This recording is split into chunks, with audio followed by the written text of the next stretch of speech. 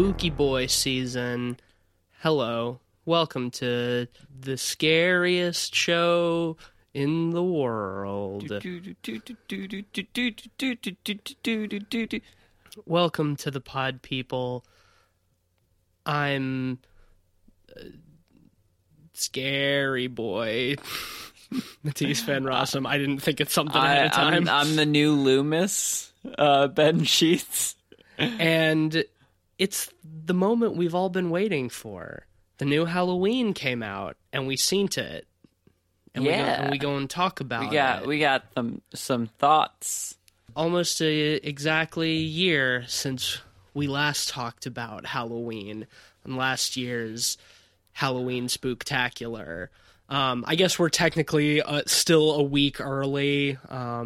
It's not quite Halloween yet, but... Hey, but this movie came out on my birthday. We saw it on my birthday. So technically Halloween is my birthday. It's canon. That's true. Let it be written, and it shall be. So this movie has sort of been a point of contention with a lot of people, basically since it was announced almost a year ago. I remember when they released the first poster for it. I think we talked about it in one on of our Halloween episode. You know, up to the release of this movie, it was, something that the plebes were excited for, but everybody else... who's a fan of Halloween was mad about, why the fuck are they doing this again? Why are they rebooting Halloween? Why is it ignoring the canon of every movie after the first one? Well, I think between H2O, when they tried to bring Jamie Lee Curtis back, and the Rob Zombie movies, people aren't really enthused about a new Halloween movie, even if it features Jamie Lee Curtis. Yeah, for sure. And, generally, I'm also frustrated by rebooting old franchises that don't need to be. But what immediately struck me as interesting about this movie from the moment it was announced is that it's directed by David Gordon Green, a director who I actually really like. He's had a spotty record, but when he's good, he's really good. Right. Well, he notably directed Pineapple Express, which is probably my favorite stoner comedy of all time. I own it. I actually watched it a couple of weeks ago when I was bored. I really like that movie a lot. And this new Halloween movie was not only written by David Gordon Green, but also by Danny McBride, which I also found intriguing considering his record pretty much exclusively in comedy. Good comedy. He has a good track record, and they've worked together a lot, the two of them. Right.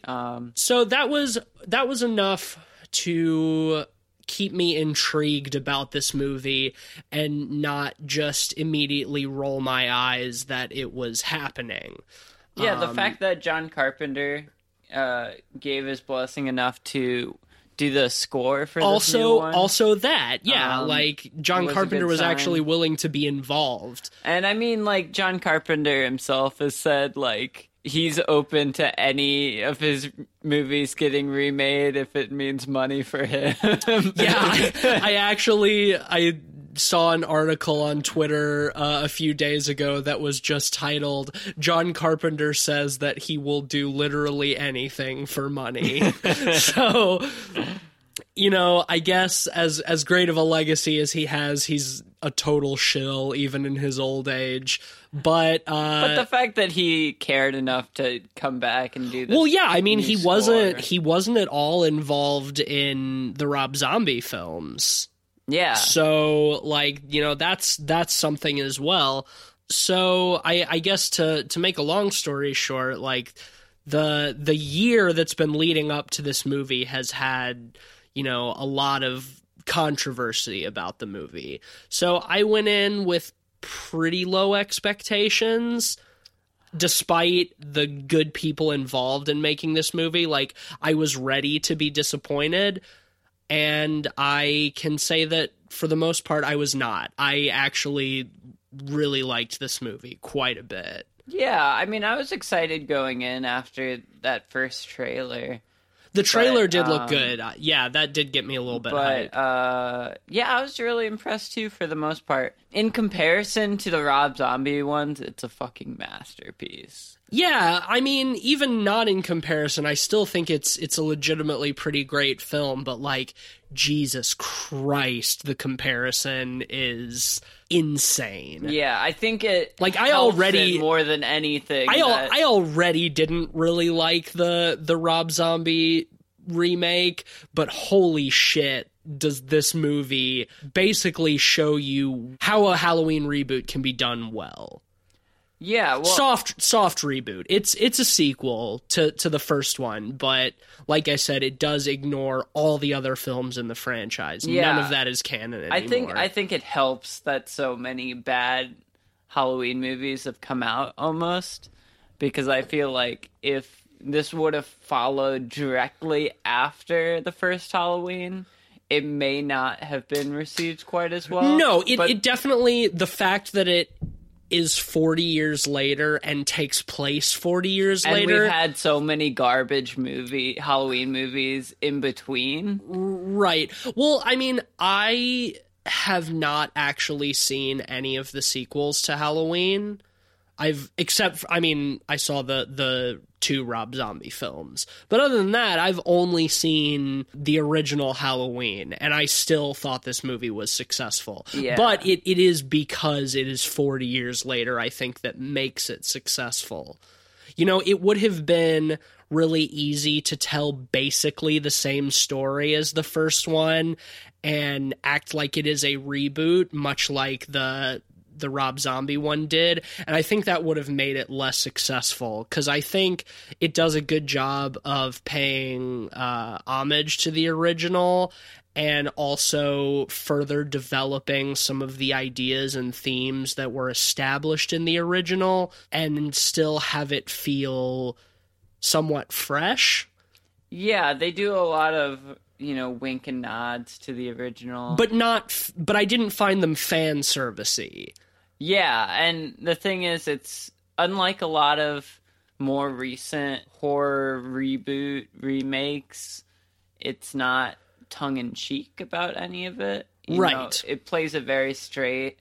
There's plenty of comic relief in this movie, but the stuff that needs to be taken seriously is. Yeah. Which I think you make a good point is part of what makes it work so well, especially considering that this is a David Gordon Green and Danny McBride production. It would have been very easy to make it nudge, nudge, wink, wink, self-aware, but I think these people are like true fans of the original and wanted to do it justice. You can tell they wanted to do it right. Yeah. Question. So all of the comedy in the movie that was there, did all of it work for you? Yeah.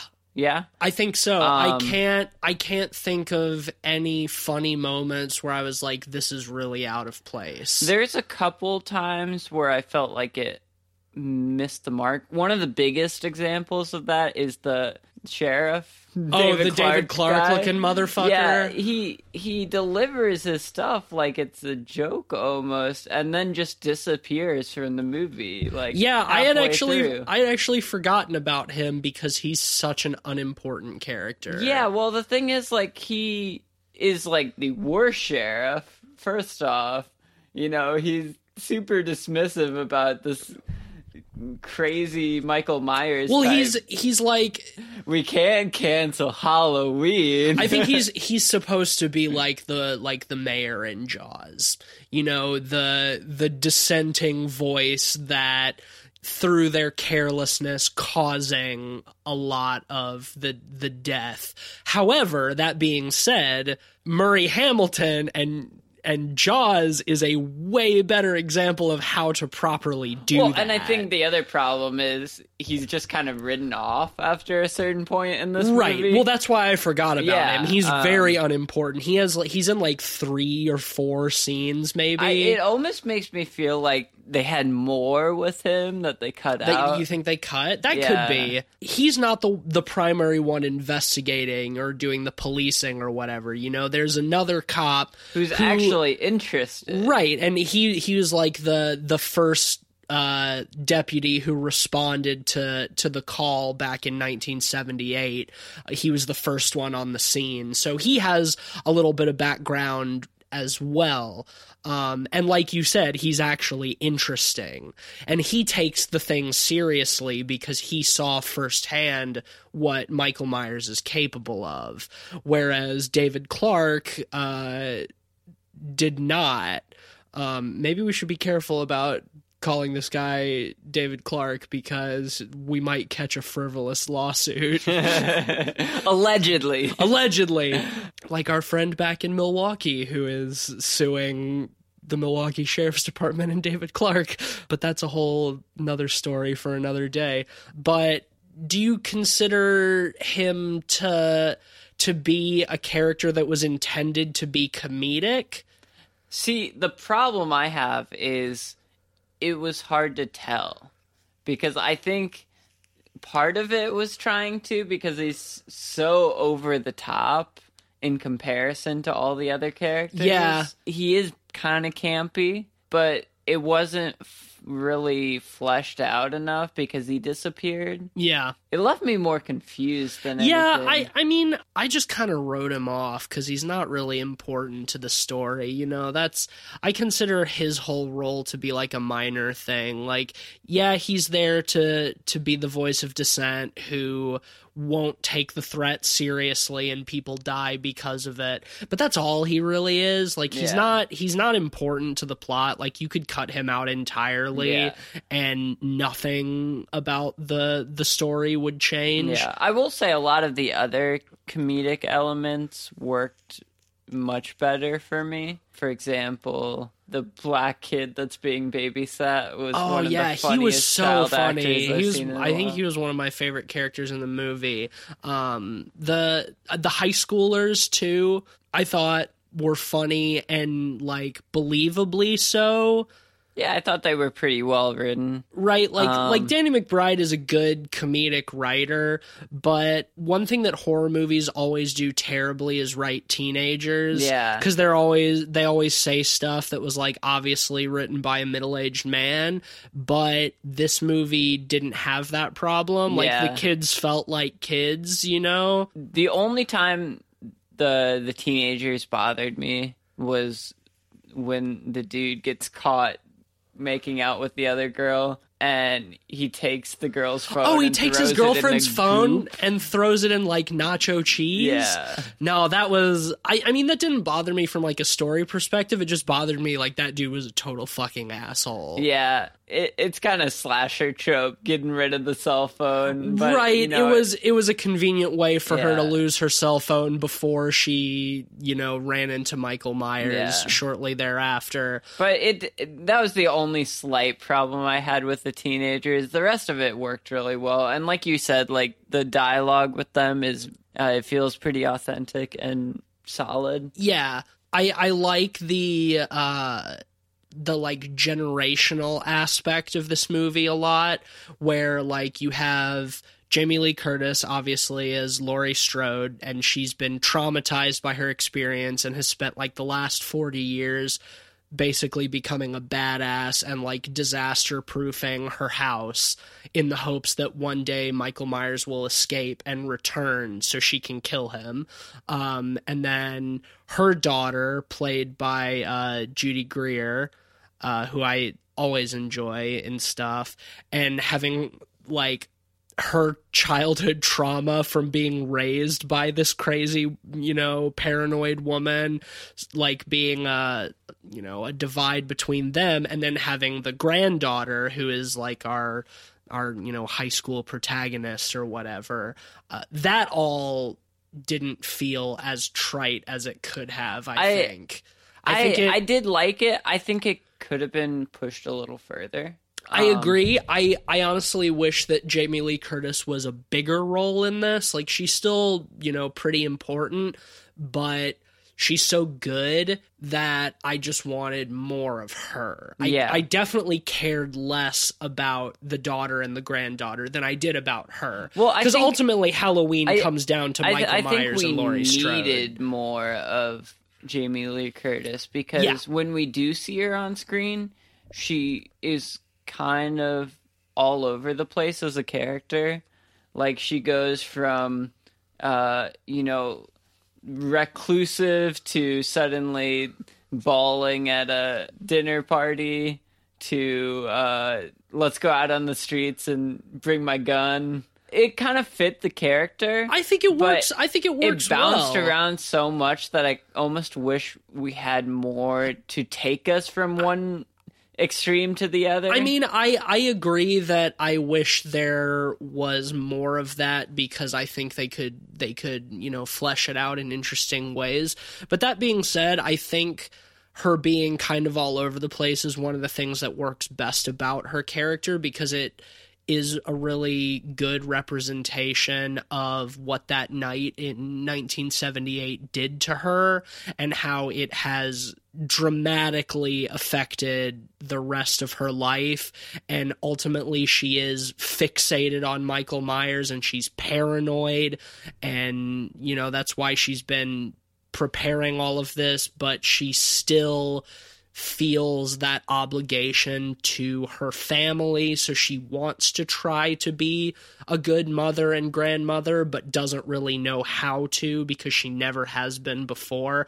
So I think that all of that push and pull is what makes her character interesting in this movie. Though I agree that I think they could have successfully taken it farther. Yeah, and I agree that stuff is there. I think it just needed to be pushed farther, and especially with like using Michael Myers as kind of a metaphor for this generational trauma is ripe for the picking, but it's kind of clumsily done in this movie. I don't know if I would call it just clumsy, because it's not well executed enough. I would say that it's somewhat underdeveloped, but I didn't find it clumsy, not for me at least. Well, the thing about it is, in this movie, Michael Myers is almost an indiscriminate killer at times. First off, I should say this movie is shot fantastically. One of the most striking sequences is this long single take sequence. Oh yeah, that was awesome. Michael Myers gets a knife out of the tool shed. Well, he goes between two houses right next door to each other and just kills the people inside, like you said, indiscriminately. And it's all done in one shot, and it's really fluid, and it looks great. And it, makes Michael Myers seem really scary, which I think is important for a movie like this, because, like, he's old in this movie. Yeah. He's in his 60s, and that was one of the things that I was worried about in the build up to this movie, is like, is this just gonna be two old people like slapping at each other? Like, am I gonna be able to take this seriously? Is it gonna be like grandparents fighting? It's gonna be like watching an Undertaker match in 2018. Exactly. That's exactly what I was afraid it was gonna be. But it's not. Michael Myers is still actually scary. But before we get too much into him specifically, going back to what you were saying, do you think the fact that Michael Myers is an indiscriminate killer is a problem? I think it works well tonally and stylistically, but thematically, I think it muddles what it's trying to say a little bit, and it recontextualizes a bit of Michael Myers in the first one. Do you think he wasn't as indiscriminate in the original film? Well, I think there was more unknown in the original, and I think because he kind of preyed on people who were sexually active, every kill. Yeah, well, for sure. But do you think that he was doing that because, as a character, he was sexually frustrated and therefore wanted to kill people having sex? I mean, obviously, from a thematic standpoint, as we've talked about on the show before, a lot of like 80s slasher movies, it's like the killer is sort of like a punishment on immoral teens. Yeah. I think there's a lot of ambiguity to the way it's presented in the original. The one thing I do really like in the new one that makes me more okay with how this is all done in this one is how they emphasize the base irrationality of trying to understand Michael Myers. Yes, I like that a lot. Throughout this movie, they do that excellently. And that makes me forgive a lot of the problems I was having with the indiscriminate killer stuff. It's still not flawless to me, but the fact that they used, like, for example, at the beginning, they have a pair of podcasters that are doing, like, a true crime serial killer show. Right.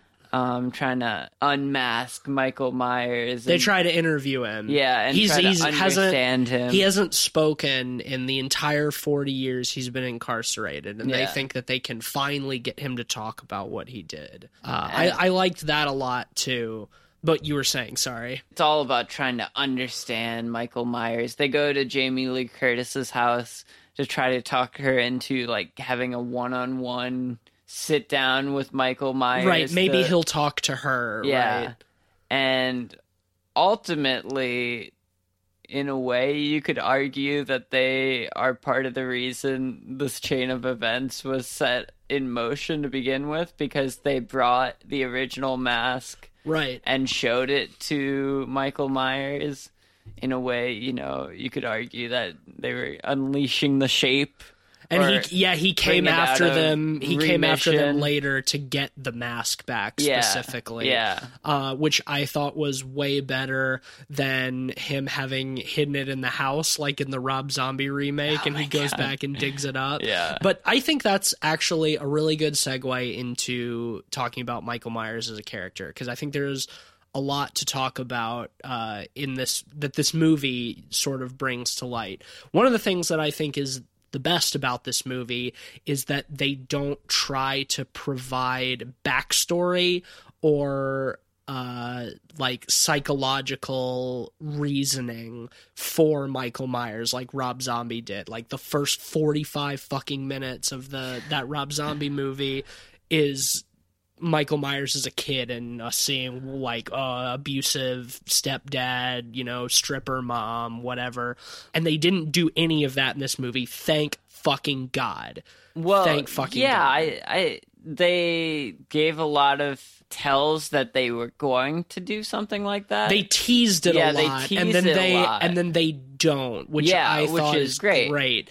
And like, I think that without providing any backstory or anything like that actually does so much to develop the Michael Myers character, because you have to think that like at this point, he's in his mid 60s and he has been almost continually incarcerated since he was 6 years old.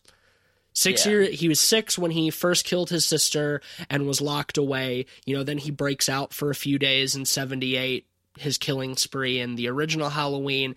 But now he's been locked away since then and has never spoken to anybody and, has basically just been dormant this whole time.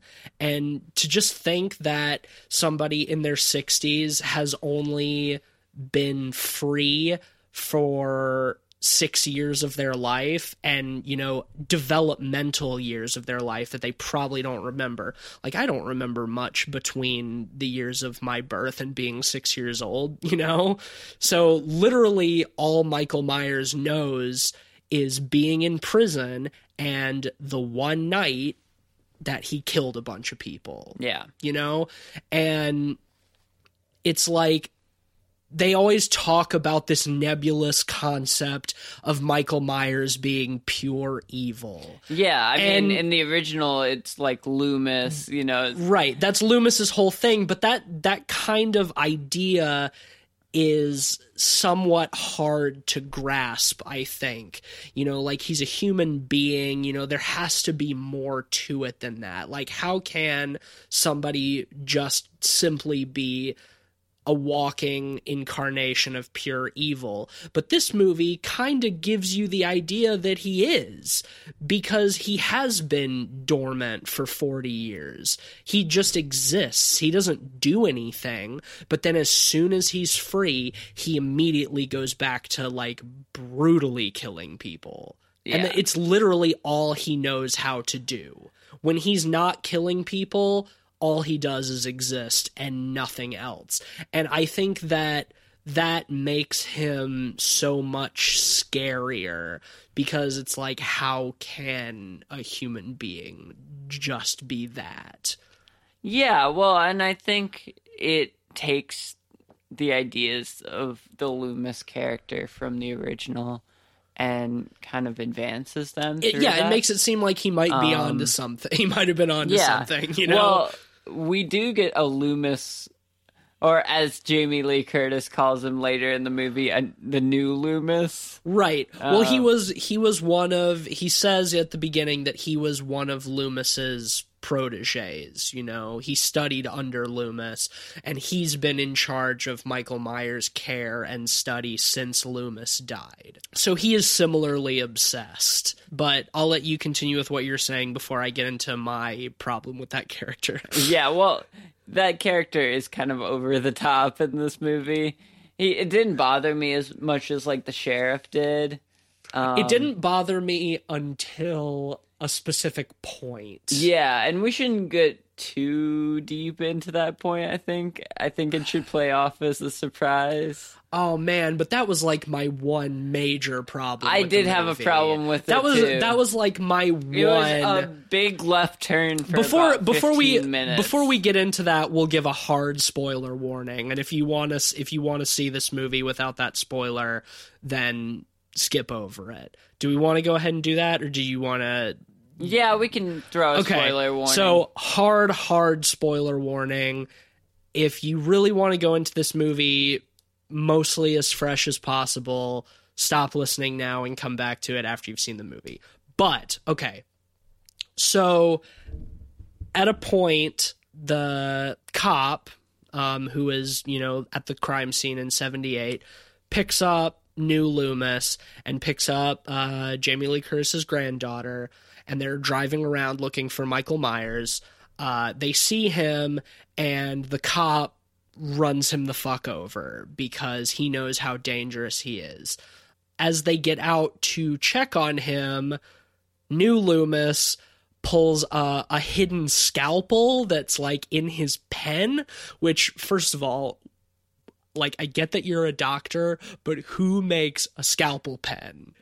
Q from James Bond. Yeah, exactly. And he just, like, murders the cop, like, horribly. Yeah. And he takes Michael Myers' mask and puts it on and, like, puts Michael back in the car, or in the back seat of the cop car with the granddaughter.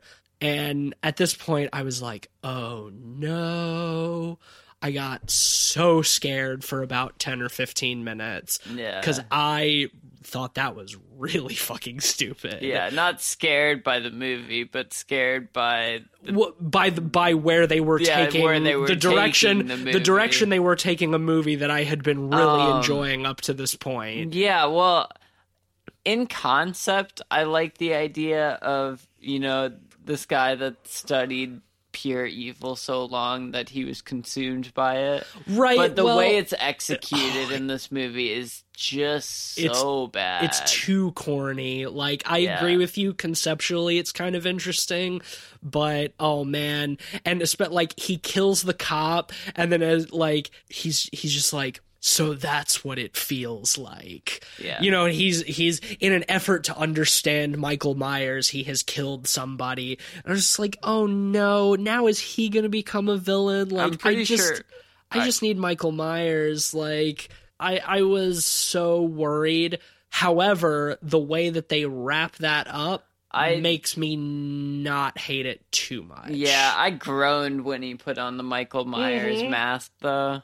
No, me too. That was, oh my god, that was so fucking stupid. Yeah. And I was really, really afraid at the direction they were taking it. But shortly thereafter, Michael Myers regains consciousness and, like, he's incapacitated New Loomis, and New Loomis is, like, lying on the ground, and he's like, say something, like, speak, say anything, and Michael Myers just stomps on his head and crushes it like a watermelon spectacularly. And I was so happy when that happened. Yeah. Because I was afraid they were going to have him say something. That was another one of those bait and switch moments where it's like, oh no, is this going to be when they finally have Michael Myers talk? And that was like the final fuck you.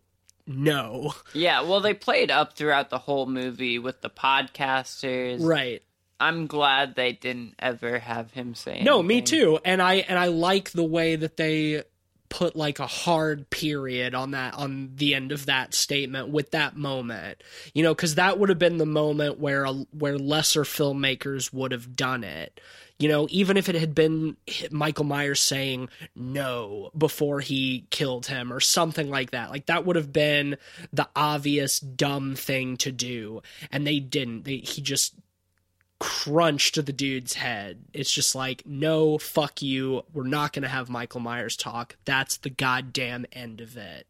And so for me, even though it's like the bus started to swerve off the road and I was afraid that I was going to die because the bus driver's drunk, he corrected and carried me safely home. Yeah, in taking it back on track, I think it helped emphasize the irrationality of the character. Right. And the refusal to, rationalize Michael Myers' behavior worked. Right, and Michael Myers has been similarly fixated on Laurie Strode, just like she has on him for all of these years.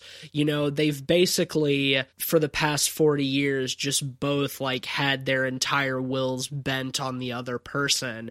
So their coming together in the climax makes sense.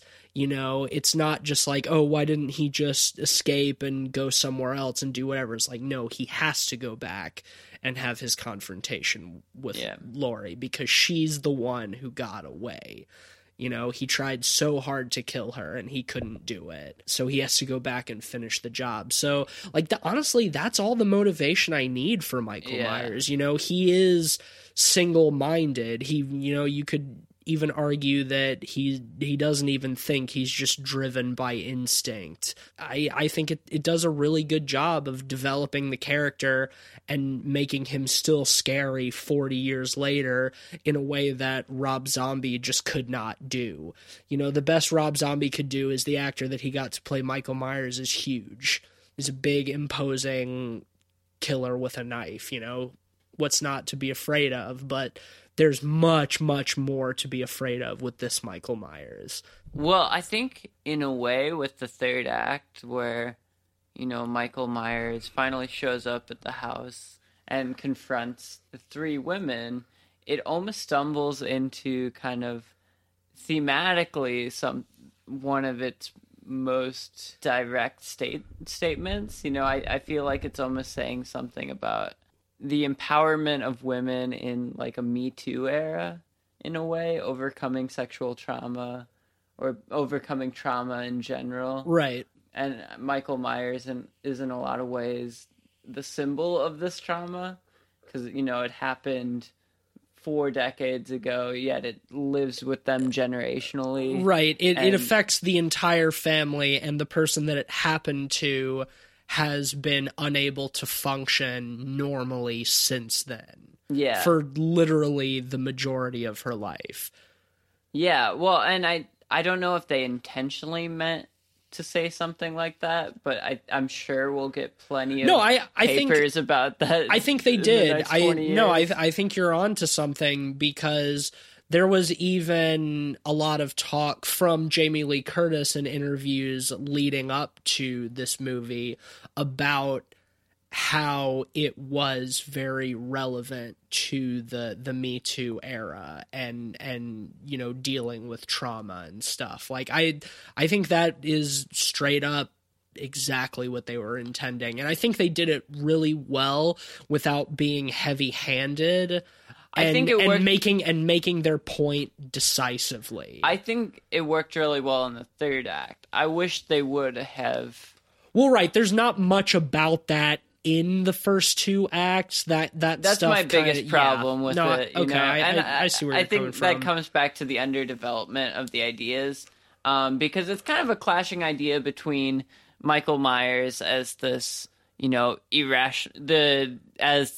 embodiment of the irrationality of evil, and kind of the unknowingness of true evil, right? Like visceral evil, and mixing that with this kind of Me Too era metaphor. The ideas in concept mesh well, but in execution left a little bit to be desired. I think what would have helped, and this is one of the few times where I think I would advocate for flashback, is I think I would have liked to see a little bit more of Judy Greer's character growing up, some of the stuff she dealt with living with Jamie Lee Curtis, and maybe a little bit of the granddaughter growing up and having a grandmother who is trying to be present but isn't really because of a strained relationship with the daughter. It's established that Judy Greer was taken from Jamie Lee Curtis by Child Protective Services when she was 12. Very brief flashbacks. Very brief, like a little bit to hint at it, but I think you're right that it would have sort of driven some of those themes home a little bit harder if there had been more of that throughout the movie. Yeah, because I feel like these two ideas aren't at odds with each other. They actually kind of work well together. Yeah, for sure. I would have loved to see a little more connectedness, and I wonder if more of that is in an extended cut and they cut it down. Could be. Well, I think because go on. There were things like the sheriff and other things that weren't completely there, and it seems like they cut stuff. But who knows? Yeah, it's hard to say. But I think you're right that like this particular slasher series serves as a really good vessel for that kind of message, specifically because Michael Myers is such a sort of nebulous concept of evil. There is no real reason for what he does. So he's very good as serving as a metaphor because he's blank. Like his most defining character trait is that he's very, very bad. And so you can slap the idea of anything very, very bad on Michael Myers and it works, especially because this ignores all of the other movies that would try to provide any context to him.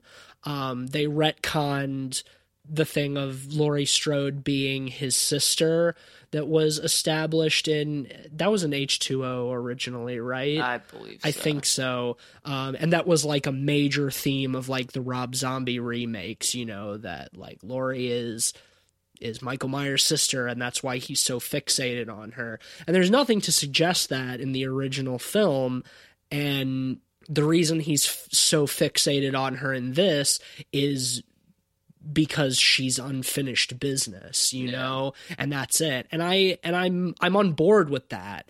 I don't think there needs to be that familial tie to make it effective. And I think it's honestly more effective without it, because it does just further add to the irrationality of Michael Myers as a villain.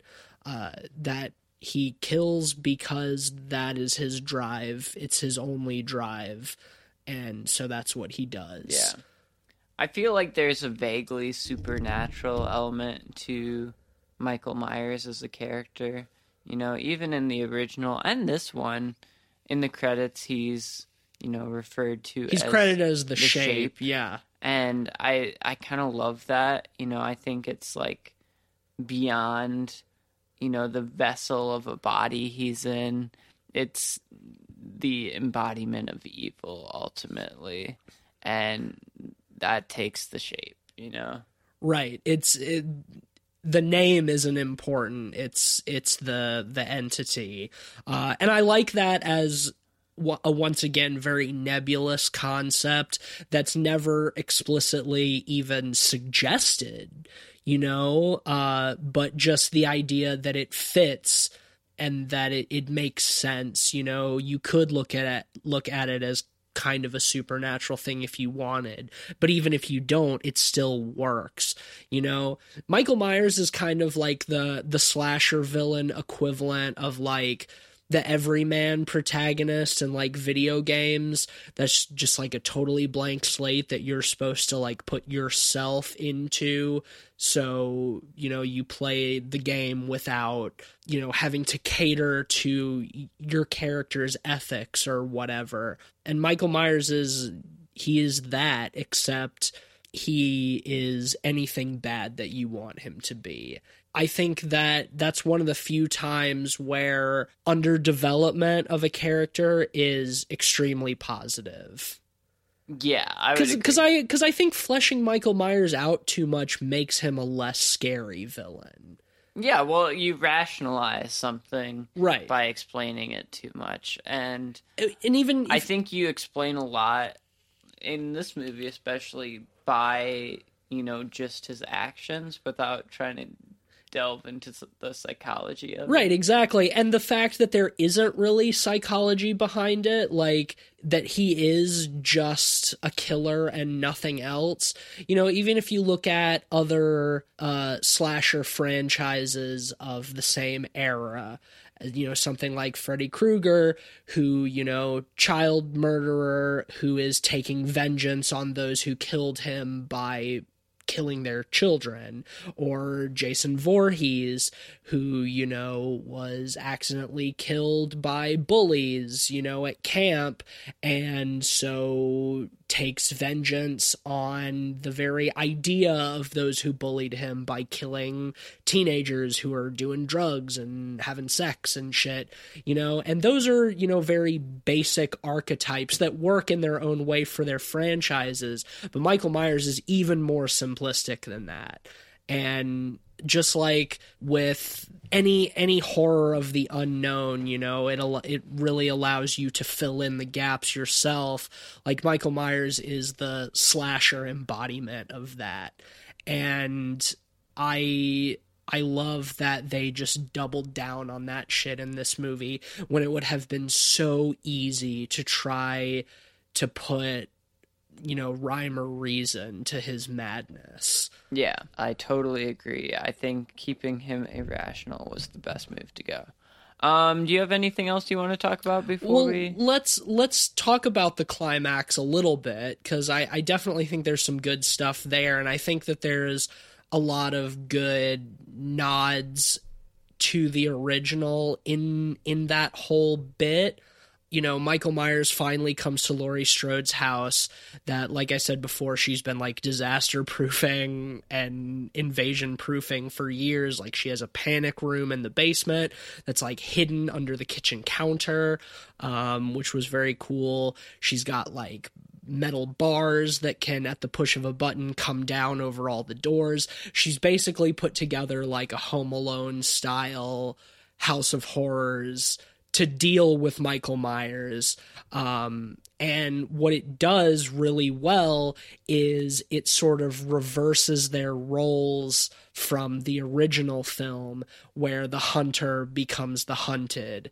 Like, it never really like makes Michael Myers seem like weak or anything like that, but it definitely puts a lot more power into Laurie's court. Yeah, it's funny because Laurie fell into a lot of the same mistakes that she did in the original. I did think it was very funny and also kind of dumb that, like, after all these years of preparing, she almost gets killed by Michael immediately when she's, like, up against the door, like, listening, and his arms just come through the glass and he starts, like, choking her. It's like, Laurie, come on, you've been preparing for 40 years for this shit, you should know better. But you know, it really turns around, and, you know, you get her hunting him through the house, and they have that confrontation on the second floor where she falls off the balcony, and then when Michael Myers looks down, she's gone, you know, like perfectly recreating the scene from the original where it's the other way around. And then later on, you have her, like, come out of the shadows behind him, and it's shot and lit almost the exact same way. I think that shot in particular is such a good shot for the Me Too metaphor that they're going for, because she's finally coming out of the shadows and, you know, confronting her trauma. Exactly. You know, so. And I also really liked how in the end it's not just Laurie that defeats Michael, that it's the three of them, you know, every member of the family, you know, grandmother, mother, granddaughter, that all come together and defeat him as one, you know. And it's like, well, she may have, you know, been lousy when these people are growing up, but she did adequately prepare them for, you know, the time that they would need to most be prepared. I thought it was great when Judy Greer and the granddaughter are down in the basement, and, like, Judy Greer has the gun and she's, like, having the flashbacks to, like, shooting targets and stuff, and Michael Myers is at the top of the stairs and he's about to come down, or no, he hasn't come into the room yet, and, you know, Judy Greer starts crying and she's like, oh, I can't do it, and you're like, oh shit, like the trauma from childhood is too much. And then as soon as Michael Myers steps to the top of the stairs, like, she just totally goes cold face. She's like, gotcha, and shoots him. Yeah, I thought that was great. That was fucking awesome. And then Jamie Lee Curtis comes from behind him out of the shadows, and then they lock him into the basement and set the house on fire. Although I did think it was weird that she had rigged her house to explode, like the plan all along was to make herself homeless. Kill Michael Myers, but destroy her house in the process. I did think that was a little bit weird. Maybe it's just an elaborate insurance fraud scheme. That's what it is. Damn. On that shit. And I like how, you know, that was another moment where you think that, you know, maybe Michael's gonna speak or something like that, when the gate has come across the basement stairs and the house is burning. You just get that shot where, like, Laurie and Michael make eye contact and he's just still totally emotionless, just standing there as, like, he's about to be consumed in flames, and, like, he's just evil and unfeeling and heartless until the end. But then when they leave, it cuts back to the basement and he's nowhere to be seen, which I liked, because it's like, well, you think, oh, well, there's no way he could have gotten out of that. And maybe that's true, but we don't explicitly see him die. Well, yeah, and that's the thing, too. It really emphasizes that the shape is beyond just a vessel of a body. And, you know, we didn't stay around for it, but apparently after the credits, you can hear Michael Myers breathing. Or I guess you could say the shape breathing. I will say, I hope that this is the end of it. I hope they don't feel compelled to make a sequel if this one is successful. I like the ambiguity of him possibly getting away. I even like, you know, the idea of hearing him breathe at the end of the credits, so it leaves it very open-ended, but I do not need this to continue. I think this film did a really great job of being a spiritual and literal successor to the original 40 years later, something that I did not think could be done successfully, but please, for the love of God, let's just be done now.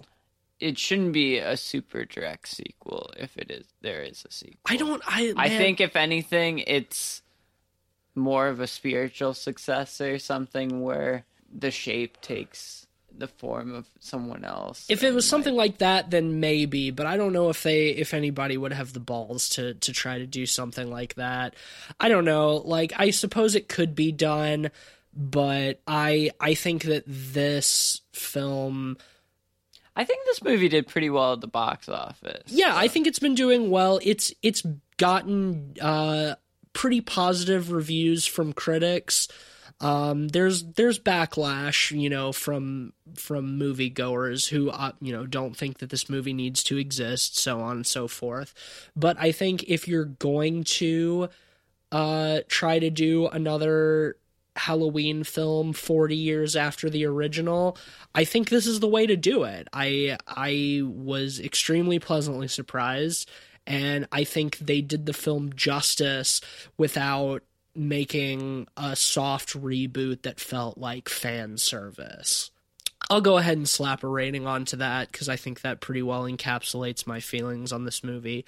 Overall, I liked this movie a lot more than I expected.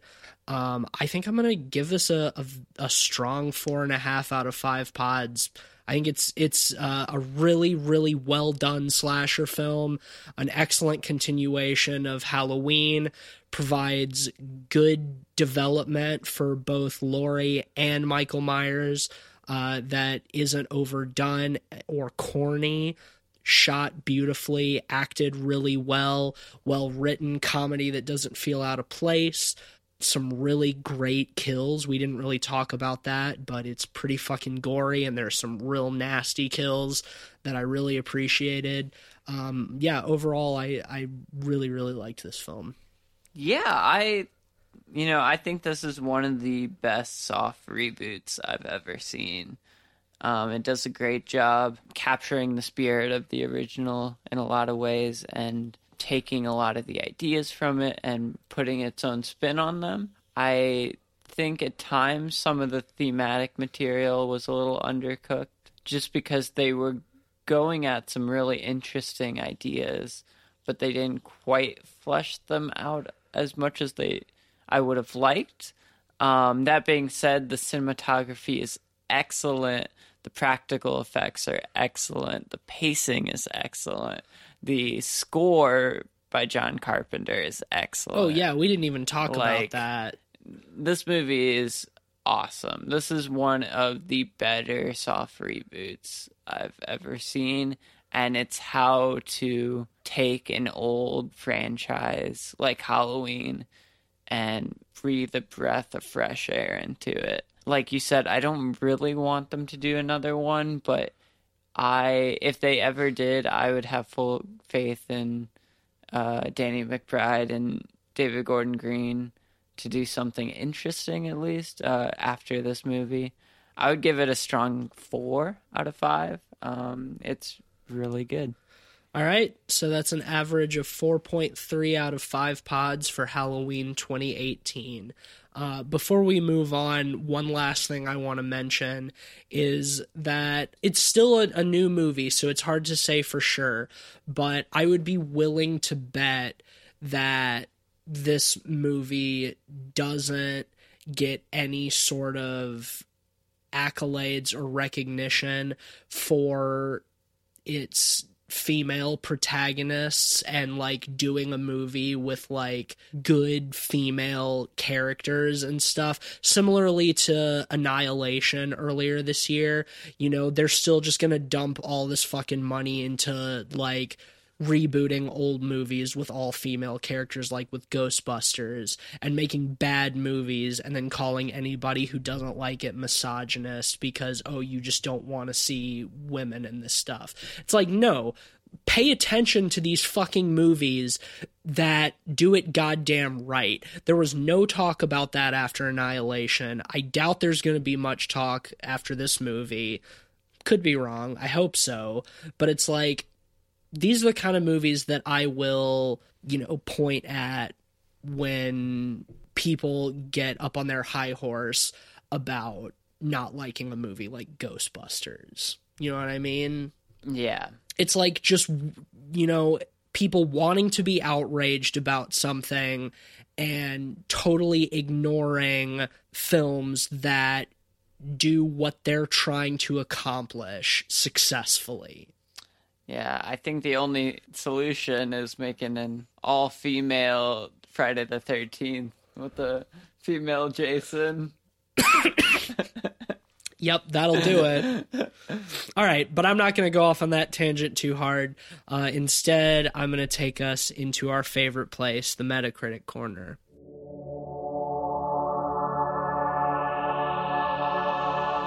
You freaking bricks! What will you learn? What will you learn? That your actions have consequences! So this is going to be a shorter one than last week. Ultimately, every negative review I've seen of this movie has all been about, like, why you do this, no need for this movie, Halloween is perfect, how dare you. So I'm going to read one of those from Metacritic user AXT. Beyond reboot, beyond chronic sequelitis, beyond unnecessary. Though conventionally well-made and competently delivering for its audience, it's also exactly the predictable retread of gore and bore anyone of sound mind would expect and avoid, including old fans of the classic original, the one that started the whole slasher thriller subgenre, and a clever, deservingly praised little movie at that. It feels much longer than it actually is, with the only viewers who would possibly be entertained being the young who have not seen this schlock all before and maybe the mentally retarded. Jesus Christ, that went 0 to 100 real quick. Yeah, so basically this person is calling us young who have not seen the original or mentally retarded. Well, I find it so rich that he calls this one a boring movie when the original is such a slow burn. Right. But I guess we're mentally retarded because I've definitely seen the original before, so thanks for letting me know, AXT. The makers and marketers are so vapid and lazy they couldn't, or stupidly chose not to, even come up with a variant on the original title, which is nonsensical since it's not a remake and will only lead to pointless confusion in the future with duplicate titles. That I actually agree with. So even though he called me a retard, he brought it home with a very valid point, one that I have said myself a couple of times on this show. 3 out of 10. Oh, God. I kind of feel like the people like this who are such huge fans of the original going into this movie and coming out with such a bad experience, I feel like it's gotta be because they want it to be bad. They have an idea of the sanctity of the original, and they don't think that a good sequel or soft reboot can be made 40 years later, and so they go into it expecting it to be bad and therefore see it as bad. The thing that baffles me is the last Halloween movies were the Rob Zombie ones. Right. I don't know how you can go from those to this and be like, oh yeah, this new one, shit, 3 out of 10. Right. Like, Rob Zombie set the bar so goddamn low. Like 10 years ago. Yeah, even if you don't think this new one is all that good, comparatively, yeah, it's so much better. Right. Well, that's all for Metacritic Corner this week. I just wanted to get into that person's head a little bit. What will you learn? That your actions have consequences! So next week is Halloween. We're going to be releasing our next episode a day early since Halloween is on a Wednesday this year. And we're going to be talking about a little old anthology film called Trick or Treat. Yeah, I think this movie is going to be really fun to talk about. I've only seen Trick or Treat once, and it's been a little while, so I'm going to be glad to refresh my memory, but I remember liking this movie a lot. Yeah, no, I really like it. It was directed by the same people who did Krampus? Yeah, Michael Dougherty, I think, is the director's name. I believe so, yeah. Yeah, I'm excited to talk about this movie, and because it's an anthology film and it's our Halloween special, you know, we'll be able to spend some time getting into each of the stories that it tells. I think it's 4, right? Is it 3 or 4? Four, I think 4. And then like a wrap story. A framing narrative. But yeah, so that'll be a fun little romp we get to go on. So if you're ready to get spooked with us, check back in next week for that. If you like the show, don't forget to leave us a rating and review on Apple Podcasts or wherever else you get your podcasts. If you haven't done that already, we love you. We appreciate you. Follow us on Twitter at PodPeoplePod.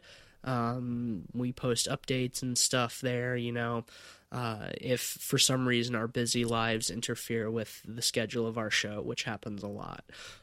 Follow us on Letterboxd at letterboxd.com/podpeoplepod, where we have a list of all the films we've talked about on the show with our average ratings and links to those episodes.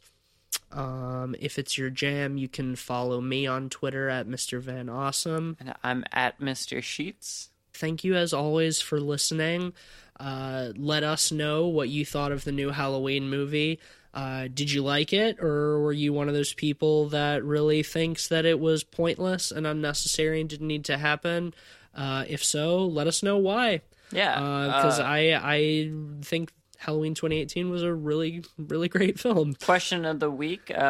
Pitch us your idea for a Halloween sequel to this 2018 if you've Halloween. seen this one, tell us what you think would be a cool sequel to it. I'm curious. Well, that'll about do it for us. And until next week, check your candy for razor blades, because I put a lot in there.